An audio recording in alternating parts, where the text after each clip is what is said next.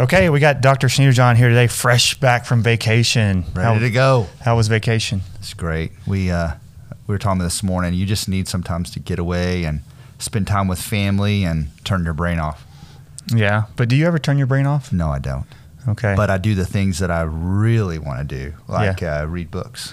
Yeah, Shelby and I were kind of joking. Shelby's my wife. We're joking that a conversation came up. I forget who we were talking to. They're like, well, when you go on vacation, what do you think about? Or, I was like, yeah, I got 3 kids. I'm pretty much busy with that. So my vacations aren't what they used to be. I used, when we had one and August was little, I read a lot. I got a lot of stuff done. Now it's like, kids are up at 6:30, ready to go to the pool or beach, and like it's over. But I think if you're intentional about playing with your kids, building memories, that at the end of the week, you're like, this was a great vacation. Yeah. You've never read 4 Hour Work Week, have you? By Tim Ferriss? No. He talks about the idea of working your whole life to retire. And, he encourages, don't do that. Every 3 or 4 years, take a month off. Go live what you think retired life is. So, for example, you this week on the beach, and get your golf cart and your umbrella, and it's kind of pseudo-retirement, right? And then, do that for a month and say, all right, is this what I'm working to achieve, or are you repulsed by it? My mind wandered and I did not find it fulfilling, No, my fear of doing something like that is I want to contribute. Yeah. Well, you still want to right now. You still want to. I want to take all the ideas I learned from reading books and try to help patients or apply it to life. Okay. But, at some point that probably won't be there, maybe. I don't know. I've always said that I'd be terrible at retirement. Yeah. I just imagine Blue coming back from vacation at 105 going, I read this book. It was great. I'm going to change this in my life. We both finished reading a book recently, and I've actually, since I've finished, I think I've told every one of my patients about it. And in their intro email, I mention it. But it's Glucose Revolution by, and I'm going to let Dr. Blue pronounce her name. Of all people. I'll do the first name, Jessie. Inchauspe? Inchauspe. She's French, we actually from had to Brazil. Google that. Yeah. So I hope that this podcast goes so mainstream that she calls us and says, you pronounced her name wrong. Yeah. I'll take it as a compliment. Yeah, for sure. And, let's kind of start back to where, just to kind of recap. So Glucose Revolution, Jessie Inchauspe. And I think the reason I started reading it, and I think yours the same reason, is, we know glucose and to define that, because it's a catch term, carbs. So, in the book, she talks about what are carbs, right? So you got fiber, soluble, insoluble. You got glucose, you got sucrose, you got fructose. Sucrose is broken down into fructose and glucose. And I think you and I, you go through med school and you're like, I don't quite understand the difference in what your body. And to be fair, we learned it. We just glossed over it. I cracked out my medical school physiology book the other day, and I was like, yeah, I definitely studied this, but it did not stick. But how does your body deal with glucose? How does your body deal with fructose? How does it deal with these different types of carbohydrates? And what does it mean for our health?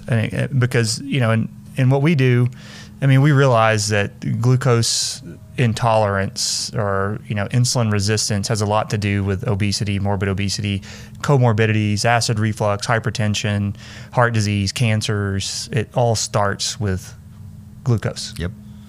Or after this book, mainly fructose. Yeah. Did you take that away? I took that away. And I think, even to say a little bit of her journey, what started her down this path was she started wearing a continuous glucose monitor. And for the listeners, explain what that is. So, matter of fact, I got one on right now. We've talked about it in the past. Yeah, it looks pretty ratty. That must have came back from vacation on you. It's the salt water. So new technology that you put these glucose monitors on. I change mine every 2 weeks. And basically it's a little wick that is in your subcutaneous fat tissue. It's like a small IV, almost like a micro IV.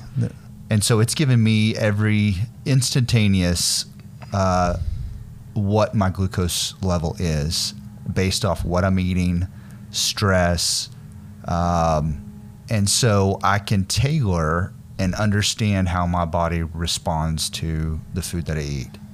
And that's what she started doing. And to me, it's a great new concept because we go, for example, we thought that we knew what was healthy, but we don't know if it's detrimental to us until 20 years down the road when we got heart disease or diabetes or other things. Yeah, measuring what I'm doing and what is it doing to my body. Correct. Because ultimately, if you're into health and wellness, like what are my decisions? What are the cumulative effect on my body? And most of us depend on the every 2-year lab check at our primary care to tell us whether we're living or dying, right? But what the continuous glucose monitor does is allows you day-to-day feedback. So kind of two things. What was your motivator to wear it?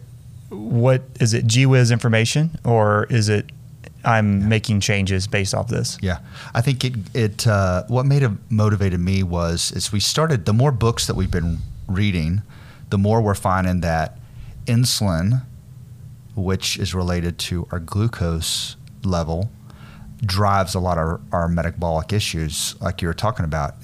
If we're all constantly eating a lot of carbs and our glucose is high, our insulin therefore is high, and then ultimately leads to insulin resistance, which drives obesity, drives heart disease, it drives risk of diabetes, it drives cancer risk.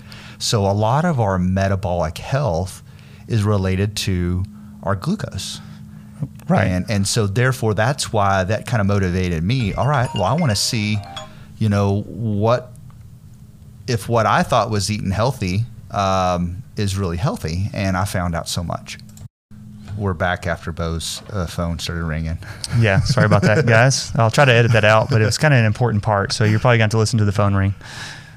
So I put on a Levels Health glucose monitor, which if patients are interested, you can actually go sign up at Levels Health.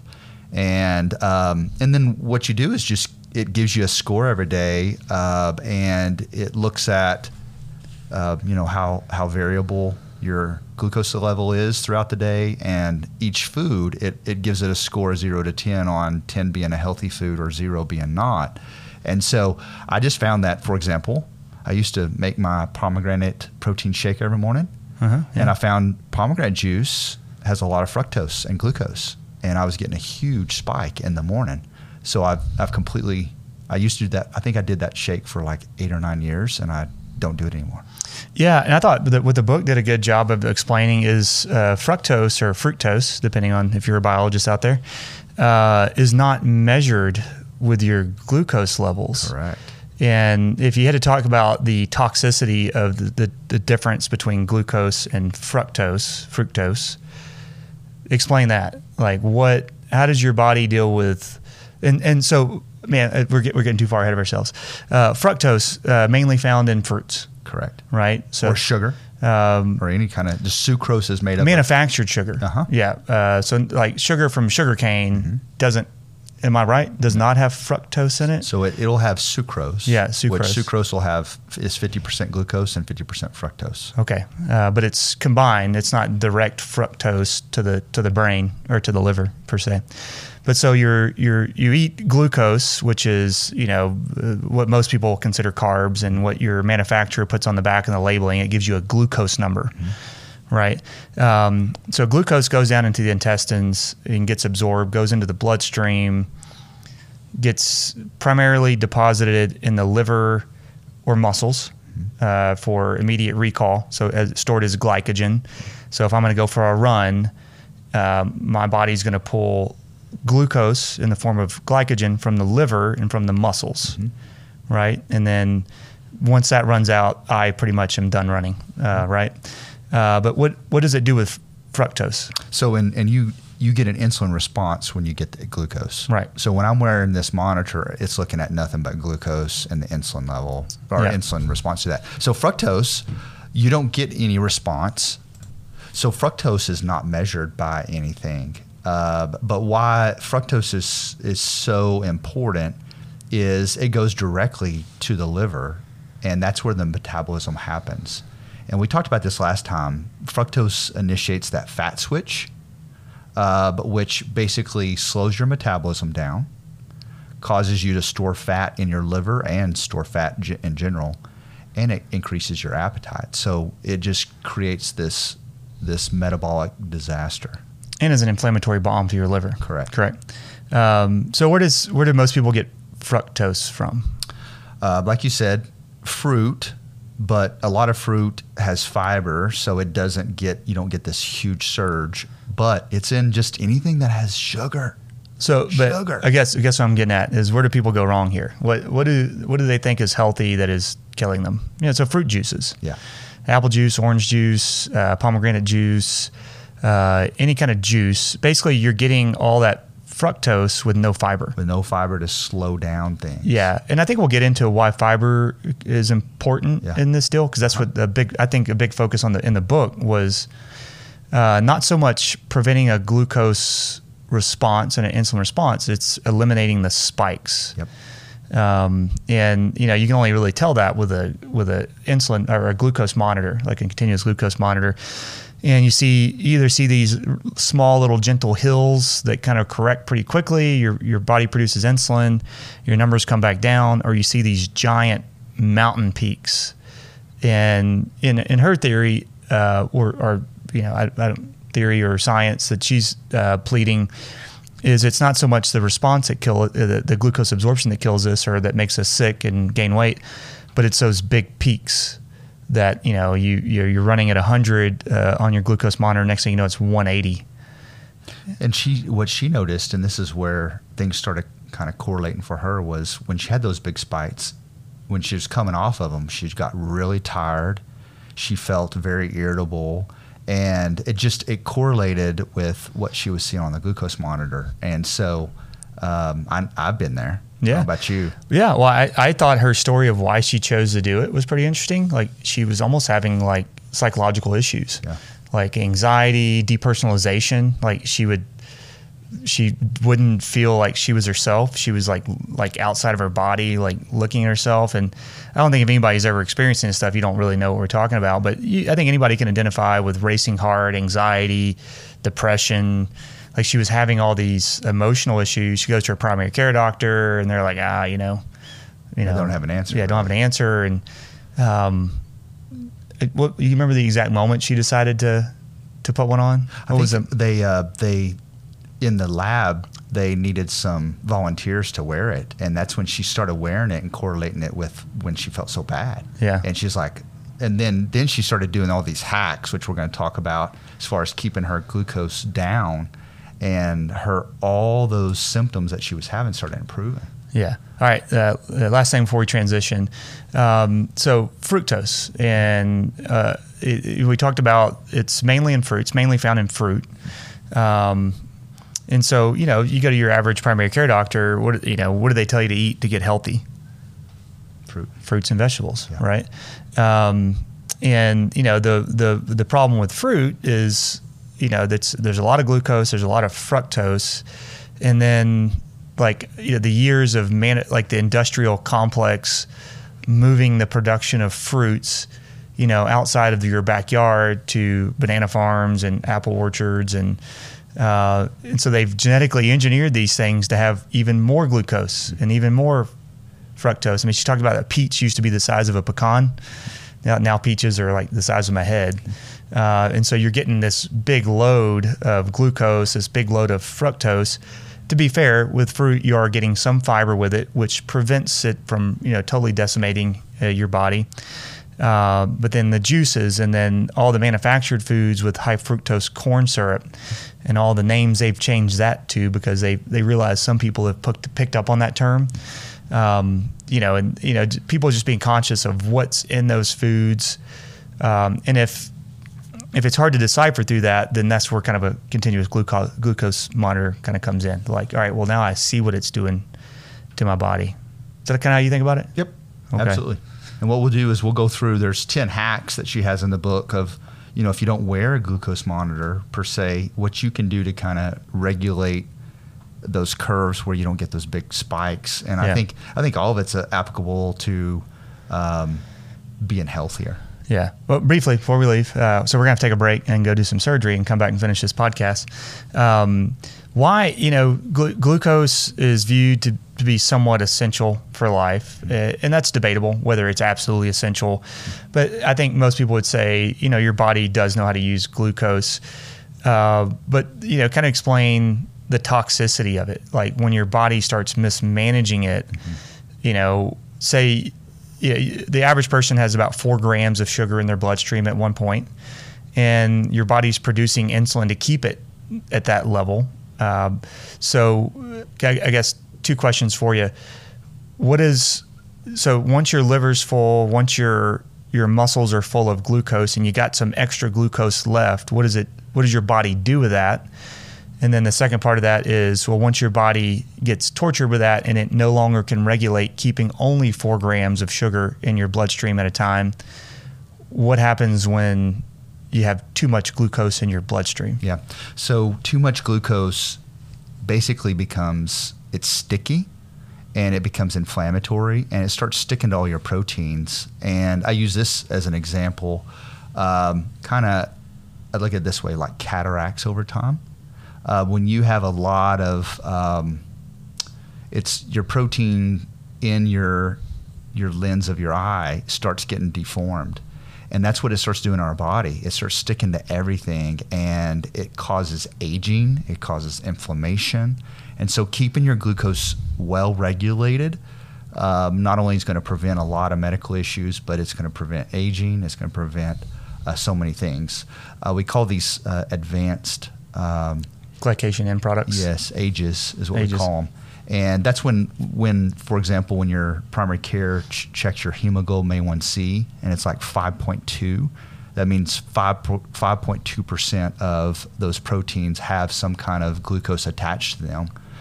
When you're a diabetic, that crosses over, I think it's at 6. That's 6.2 or 6.5. And so but you're pre-diabetic till then you're diabetic, and now we need to do something about it. Not until then, though, And so the things that we'll share today is helping, kind of prevent that progression. Okay. No, the first part of that question was all that extra glucose that, your muscles are full, your liver's full, you got all your instantaneous energy needs. What happens to that glucose? Stored as fat. Stored as fat. Yep. That's where we start the gaining weight trajectory. And that's, I think you need to start way upstream of that is managing all that. Okay. All right. We're going to take a break, and we would love to tell you that some sponsor is going to come on now and entertain you, but they're not yet. So we'll be back. Okay, we're back. We have not operated yet, but we've pre-opted a patient. So Dr. Blue's now going to dive into this kind of the meat of this book and kind of what tips we took away from it. We don't want to short sell you. You should read the book if you don't understand how your body deals with sugar or carbohydrates or fiber or all the things that fall under that flag. But he's going to jump into what she discovered made the biggest impact in her body's response to glucose. And so she lays these out as hacks, which is basically trying to improve your health by blunting that glucose curve or that glucose spike. So her first thing, which I think is really important, is eating your foods in the right order. And so the way that she laid it out, and she basically experimented with, eating, let's just talk about, so fiber, protein, fat, and starches or sugar or glucose, and how changing up the order made a huge difference. And so what she recommends is eating fiber first. So if you sit down and you're going to have, say you have some chicken and some broccoli and some potatoes, let's put that. And a salad. So how would you approach that, Bo? Well, I mean, the potatoes first, right? No, I'm just kidding. That's how our kids do it. Yeah, I would start with salad. And, the tricky, when I talk about salads, I always do the caveat, because what you put on your salad dressing-wise is probably the death spiral of I'm eating a salad. You kind of like killing the whole benefit of doing it. But even before I read this book, but now it just reaffirms getting something in your gut, in your stomach, that contains a big dose of fiber. So specifically, probably a raw vegetable of some sort, or a cooked vegetable. So either the broccoli or the salad would go first. No, that's correct. And what she goes into the theory on the fiber. So and I'd never learned this before, so this is kind of interesting. So when you put fiber into your GI tract, a few things happen. Number one, it inhibits an enzyme called alpha amylase, which breaks down the starch. And then it doesn't allow the glucose to be broken down as quickly. The second thing is it creates this matrix in your gut lining that keeps you from just quickly absorbing glucose. And so it blunts that spike. And she kind of relates that to nature. I mean, nowhere in nature do you find unopposed glucose or fructose without being associated with a high dose of fiber. So, things like bell peppers and celery and any roughage, salad. I feel like I'm going around in a circle here, but some kind of high fiber something to get in and coat your intestinal linings to prepare it for the upcoming onslaught of glucose, right? Yep. Because in fairness, those veggies are going to have glucose in them too, but not at unopposed level. Like, it's going to have a high dose of fiber as well. And so she says it inhibits that enzyme. It provides like a netting or a mesh barrier on your intestinal lining that slows and prevents the rapid absorption of carbs. And, having a buddy that's in the microbiology world, that fiber is going to prime all those little bugs in your gut to say, hey, get ready, here it comes. Mm-hmm. So she said fiber first, then your protein and fats, your starches, then your dessert or sugar at the end. Yeah. And that's the best way to eat your foods. Yeah. And kind of equates it to like cultural norms throughout the millennia. Overseas, like you go to like Portugal, Spain, you're going to start off with some kind of vegetable, to prime things. And then you move into the fishes and the meats, and then kind of the sweet things at the end. But she also talks about how that looks in America now. Like, you go to a restaurant and you're going to get one of two things put in front of you immediately. Bread or chips, right? Yeah. And that's going to drive, as a matter of fact, that drives that glucose spike and insulin spike, which drives our hunger. Yeah. So it makes you actually, throughout the meal, more hungry. You're going to eat more. So they know what they're doing at the restaurants? They know how to get you to buy more food? Yes, they do. Wow. You're going to buy that dessert. Never would have thought about that. Yeah. All right. What's hack number 2? So just to recap, hack number 1 is eating your foods in the right order. Correct. So fiber, protein, fat, starch. What is starch? So starch, I use a potato.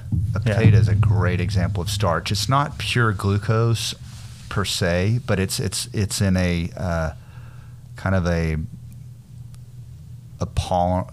How do you say it? It's a lot of glucose molecules put together. And so you got to break it down, and it's not going to get a pure spike like you're going to get with sugar as quick, but you're going to get a pretty significant glucose spike.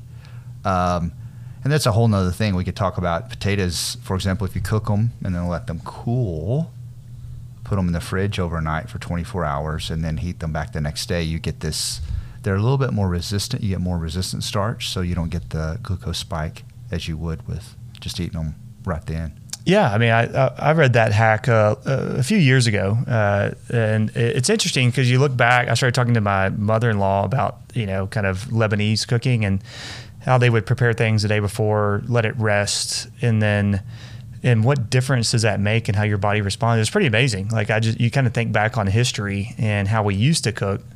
Like tortillas, like that was the process. Like, they would mix it up, let it rest, and then kind of approach using it. And it just revolutionizes those molecules Was that in the book Molecules Matter? I don't know about that one. That may have been some dorky dream I had. But that resistant starch, our gut microbiome love resistant starch, and it's very healthy for our gut. And so all these things, like you said, all these cultural ways that we did food, it's sad that we've moved away from that, because there was some nutritional wisdom that was passed on from our great-grandparents.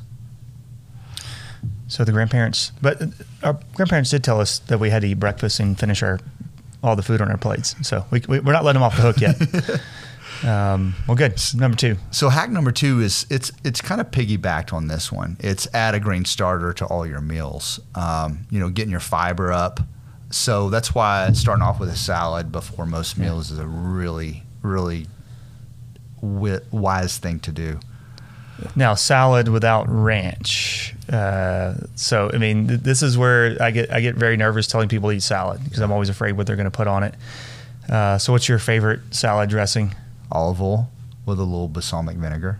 Okay. Not a ton of balsamic vinegar, because it has some sugar to it, but really high quality olive oil. Like you said, it's interesting. I think we've talked about this. Someone wants to get healthy. They want to lose some weight. They start eating salads, but the salad dressing quality can sabotage their efforts. If you pick up any salad dressing, whether it be ranch, Thousand Island, it's going to contain 2 main ingredients that are pretty at the top of the list that are going to really hurt you.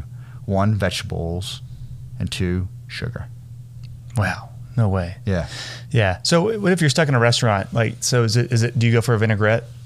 Because most vinaigrettes have a lot of sugar in it.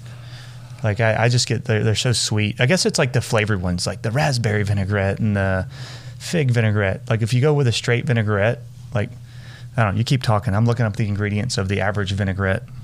Yeah. This is why we don't go out to eat a lot, because it's hard to control what they serve you. And I've learned when you ask them for olive oil, you're not always getting olive oil. Yeah, so we've told that story before. I don't think anybody needs to hear it again.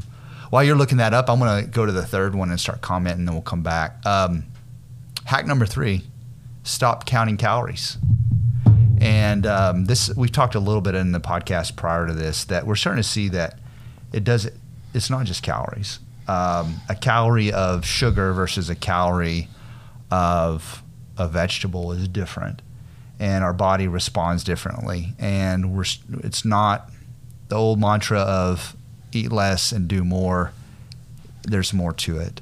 And so it's all about this metabolic effect, how your body responds to what you eat, the glucose response, things like that. So that's the point she's trying to make. Yeah, and I try to tell this to my patients. Like, what if you go on keto, we're not advertising that, but like, so you get a lot of protein and fat.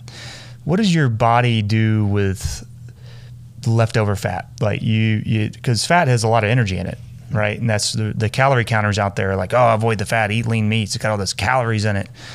But does your body store excess fat as fat? This is a question to me. Yes, I asked you. I'm buying time here. Yeah. Oh, yeah. So, in my opinion, no, it doesn't. It either uses it or it comes out the other end, right? Protein, overdosing on protein can be stored as fat because it turns it into glucose. But fat has a glycerol backbone, but I don't know of any mechanism that turns that glycerol backbone into stored fat. More stored fat. Yeah. So that alone argues calories are like calories are not equal. And that's the reason I don't particularly, tell people to count calories, is because, if I ate 8,000 calories of fat, like my body's not going to store 6,000 of those calories. Whereas if I overeat sugar, it easily gets stored as fat. Yeah. So any excess carbohydrate intake directly gets stored as fat. I don't know where I was going with that. Do you find the vinaigrette? Yeah. So a simple vinaigrette is nothing but olive oil with vinegar and lemon juice with either salt or herbs added. So if it is a house-made vinaigrette or a high-quality vinaigrette, probably pretty good option. But I think the problem at most restaurants and in the grocery stores, most vinaigrettes are sweetened with, most commonly raspberry vinaigrette. Kind of, maybe I'm thinking of a Prince song. I don't know. Well, we're gonna get to the vinegar here in just a bit. That's interesting that they add vinegar to the olive oil. Yeah. Because that's going to be a hack here in just a bit. Yeah. Yeah. All right. Hack number 4, and this is it's all about breakfast and flattening your breakfast curve. It's all about breakfast if you eat breakfast. So here's my question, Bo. What do you think the most detrimental meal of the day? If you were to eat okay, let me phrase this question correctly. What meal during the day can either do the worst damage to your body if done incorrectly? Well, I mean, this is a no-brainer because we're on the topic. Breakfast. Breakfast. Yeah. Okay. And why? Let's you feed your kids cereal. You eat cereal. Not at my house. Why is that so detrimental in the morning? Well, you get this huge sugar bump, and now your kids are bouncing off the wall, and you're telling your teacher you think that they have ADHD, and but they're all sugared up, right? And then their body responds to that sugar, so it produces insulin. They're still young. Their body's still in tune with getting that number down. Well, then it kind of overcorrects. So like 2 hours later, they have no energy. They're starving. Their whole metabolic response for the day has been thrown off. And this happens in adults too, but more commonly our kids get like 200 grams of sugar before they leave the house. But it just sets up this whole this downfall for the rest of the day by eating a manufactured breakfast. And this is where I always have thought, or this changed what I do for breakfast every day. So I realized by watching my glucose curve that in the morning we all naturally have a stress response, a cortisol bump, and that's almost 4 times, your cortisol level is 4 times higher in the morning than it is in the evening. Therefore, you're much more sensitive to sugar, glucose, and what I started seeing is in the morning I was drinking that pomegranate protein shake, and my glucose was going up in the 150s, 160s, where it should have been in the 120s or less, and is because of that normal stress response in the morning. So you've got to be really wise with breakfast, or you can send yourself down this roller coaster like you're talking about, which drives hunger, drives irritability, drives sleepiness. And so with your glucose monitor on, because I've worn one, but you've quadrupled the amount of time I've spent using one. Have you experimented with like what a lot of people would consider to be healthy breakfast, like a oatmeal bar or a protein bar, or a obviously you've probably tried like bacon and eggs, which you don't see much of a response from, but things that most people substitute for breakfast, protein shakes or pre-made protein shakes. What's your opinion there? I haven't tried. A lot of our patients do Premier Protein, which I haven't done that one. I will say my wife report back tomorrow. I will have to get some of that. My wife has done some of these breakfast bars, and they can be treacherous. You got to really watch those. I mean, to me, what it's changed for me is either I fast, okay? So I don't eat breakfast. Or my ideal breakfast now is 2 pasture-raised eggs, and then I put a bunch of vegetables, spinach, red onion, bell peppers, garlic, and there's no response. Gotcha. Yeah, garlic, and give your wife a kiss on the way out. She loves it. Gotcha. And then I saute it in olive oil. So yeah, perfect. Sounds pretty good. Take a picture for us next time. Hey, actually, I have 2 pictures. Yeah, Dr. Blue's on Instagram now. You should follow him over at Blue Schneider John. I have yet to post anything. So I logged on. We'll see what he's going to post. Maybe some food pictures. Hack number 5 is basically all sugar is the same. And the point that she was making in all this is that, comparing brown sugar to white sugar, palm sugar, it's all sugar. Sugar. And so you're going to get the same response. So it's not healthy to substitute your white sugar for brown sugar? It's a marketing ploy. Yeah, okay. Another one that kind of got me was agave. So agave has a lot of fructose in it, and it's kind of painted as healthier substitute, but it's not. I bet I know who did those studies. The agave. The agave industry. Hack number 6 is pick a dessert over a sweet snack. So the point of that is say you're craving something sweet. Instead of going mid-afternoon and getting you a white chocolate mocha from... I know a guy used to do that. That was me. Yeah. From Starbucks.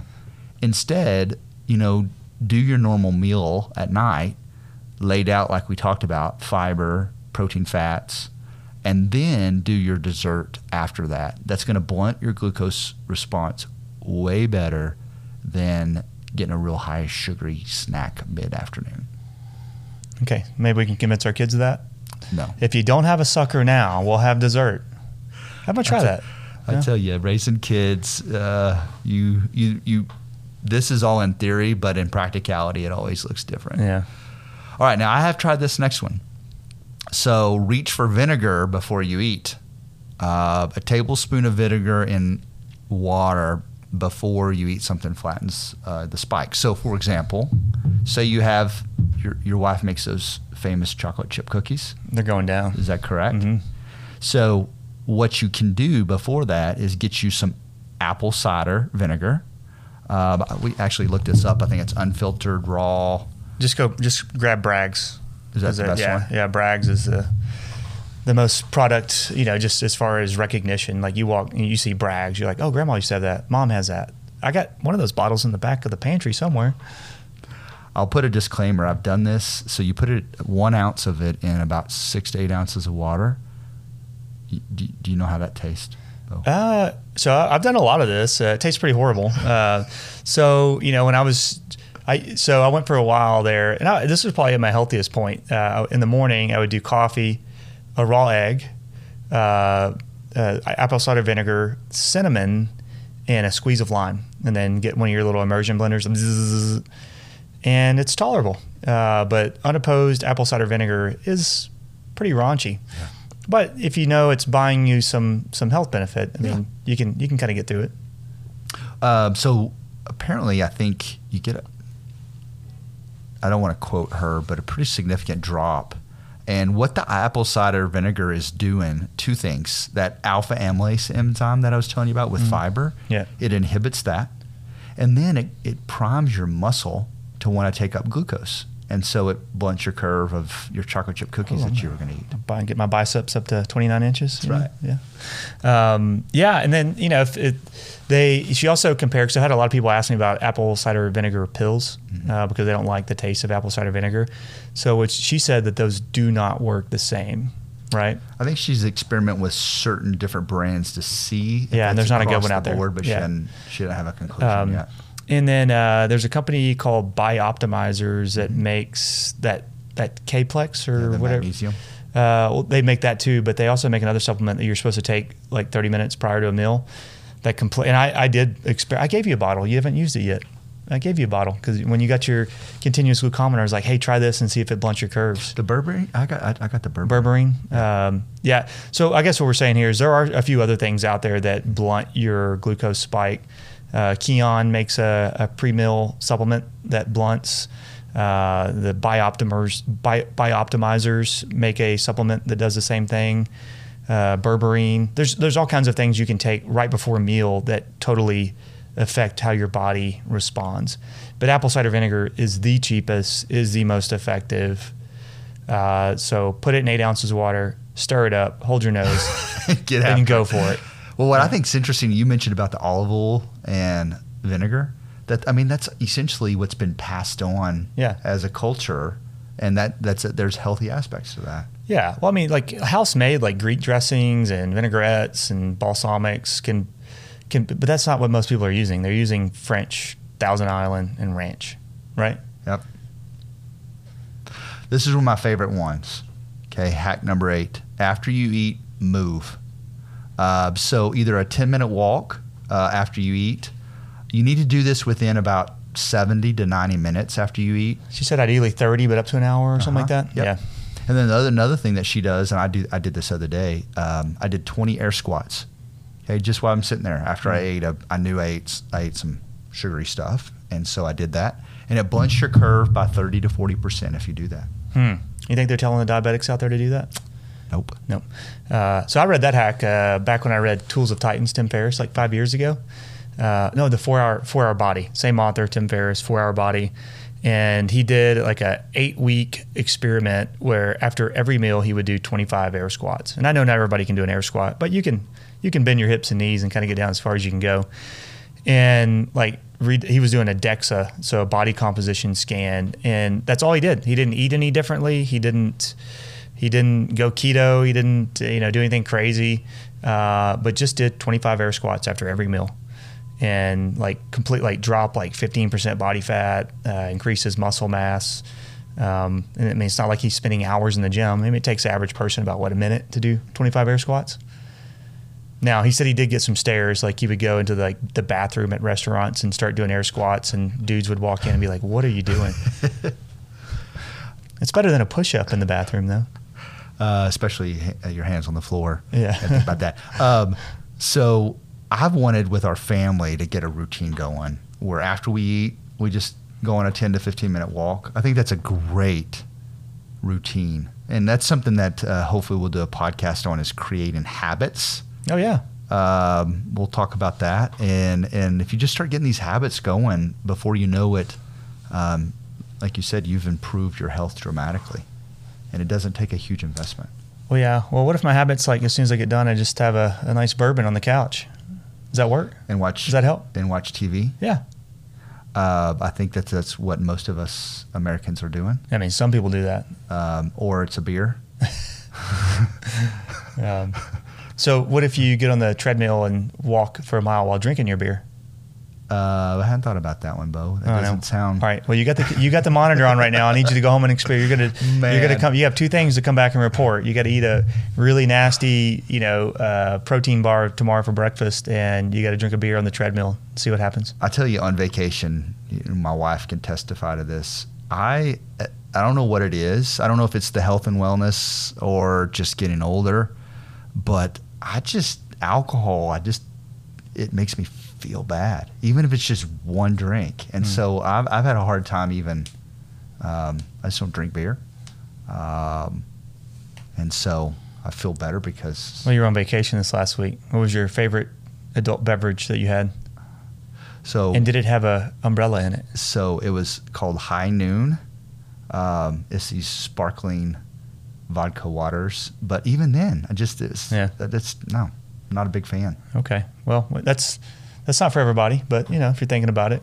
Yeah. Okay, next tip before we lose all our listeners, because you told them they can't drink ever again. Well, it's just me. Oh. So this next one is, if you're gonna do a snack, do a savory snack, not a sweet snack. Okay. So people, I tell people that, but then they want a laundry list of what are my options. What are they? So, for example, apple slices with peanut butter. Okay. Yeah, she was a big fan of nut butters. Yeah, nut butters. Yeah. Hard-boiled egg with a dash of hot sauce. Oh, yeah. A 5% Greek yogurt. Yeah. Cheese, nuts. Yep. Pork rinds. That's my favorite snack. Beef jerky. Pork rinds. I can't do pork rinds. You can't? Nope. Oh, man. Last one. Okay. Put clothes on your carbs. Like little tiny shirts and pants. I could see broccoli, with a shirt on with its the head of the broccoli sticking out. Like, eat me. Oh. So. I threw him off. Let me think of an example. So let's think of something. Olive oil in your salad, or basically she's saying just don't eat carbs by themselves. Yeah. So let's take a potato, for example. Yeah. Add a protein to it. Or toast. Put butter on it. Yep. Don't just put the jelly. Avocado toast. Yeah. Yeah. Yeah. So having something that goes down the gullet into the gut, other than just that carbohydrate. Yep. Right. I think I've told everybody about my experience with the continuous glucometer and eating movie theater popcorn. like getting up to like 180, almost 200. That's what mine did during Top Gun. Top Gun. I Well, blew but it you out. were the adrenaline was also 180. pumping. Oh man, but yeah, that was a pretty adrenaline. I was when that happened to me, I was watching Frozen 2, so there's really not a lot of adrenaline going on. But I imagine just watching Top Gun, not eating anything, your sugar goes up just because those hormones are pumping. You're like, If I was back in high school, I'd be going to the Air Force Academy right now. it's never too late. Yeah. Actually, it is too late for you. You are a pilot, though. I bet you flew this weekend. I bet in the back of your mind, you had a helmet on. You were calling tower, flying low. Yes, I was buzzing the tower. Yeah. I don't think you did that, actually. Well, overall takeaway from the book. I tell people it is probably the best book I've read.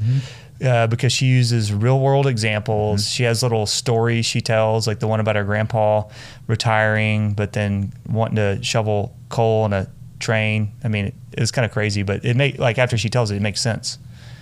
Well, and what I like about it is I think it's where we're going with nutrition, that we're able to measure things, look inside the body, and really see how we're responding to food. And I'll tell you another thing too to take away from this is Lacey, my wife, has been wearing this glucose monitor, and we don't respond the same way to the same foods. Wait, are you saying men and women don't respond the same way to foods? Correct. No way. And I'd say even there's genetics that plays a role. There's so many variables. Yeah, genetics, hormones, how inflamed you are at that, how much sleep you got. Correct. Did you exercise the day before? Correct. All affects the way your body deals with food. Yep. So a great book. I echo what you're saying. It's just practical, and I think it'll get everyone thinking about what is this doing to my body. If you have the ability, I think putting a monitor on, like with Levels Health, and doing it for three months or so, you really learn a lot about. So briefly, what's the average cost of that? And you already told people where they can get it. Levels.com. So 2 L's, Levels. I forget what it was. It's Levels Health with 1 L. All right, keep talking. Tell the price. So to sign up and become like a member of the organization is $3.99, and then it's a $1.99 per month after that. You're not committed to anything. Another thing cool that they do, which I'm fixing to try, is they will actually have a phlebotomist come to your house, and you can draw your blood, and they help interpret. For example, they do your C-reactive protein, all your cholesterol levels, your insulin resistance score, some really useful labs. And so their whole concept is that $3.99 is going to get you a lot of things down the road. Meaning that you're going to have access to other things that will be rolled out, such as the lab work and stuff like that. I think a lot of people are like, oh, that's a lot of money, but think about the average month on Jenny Craig, Weight Watchers, California, whatever diet, all those other ones. And this is going to, I would venture to say that this is going to be better than a lot of those programs. Yeah. So Levels Health, levelshealth.com. And I've actually been following this company, this NutriSense. Mm-hmm. And they kind of do the same thing. I think a little cheaper, but not near as involved. Like they don't give you advice, and like it's literally just the levels, and you better have somebody to explain it to you type situation. Yep. Is that kind of what you think? Yeah. There's going to be a lot of these companies, I think, popping up. Oh, and I think this is going to get cheaper by the month. Correct. I think in the past 2 years, these companies have had to fight the FDA to allow to be openly sold to people that were not diabetic. Correct.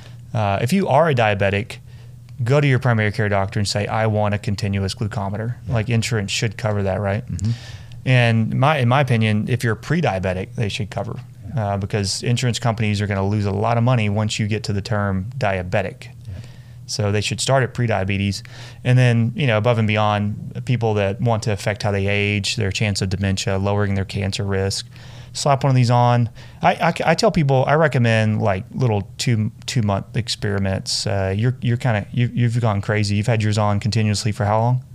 6 months. 6 months. Yeah. Most people don't do that, right? No, I think 3 months gives you good intel. Version. I've really wanted to get my diet as healthy as it can be, and I'm learning little bitty things. Yeah, I thought I'd mastered it, but you kind of put me to shame now. Well, and that's what I think the takeaway point is. This changes how you're going to eat, and that's we haven't found a lot of things in medicine or health and wellness that changes behavior. It's with this, when you see in real time that it's this food that you're eating is not, your body's not responding well to it, it changes what you do. And so I think it's a really key motivator. Okay. Well, good. Any last thoughts before we wrap up and actually go to this surgery we've been trying to do since 8 o'clock? Nope. We love doing podcasts. Hopefully we'll keep rolling out. We got a bunch of fun things that we want to talk about. Atomic habits, creating really good habits. That's one that I want to visit about soon. Okay. Well, everybody go forth and conquer. You'll have a great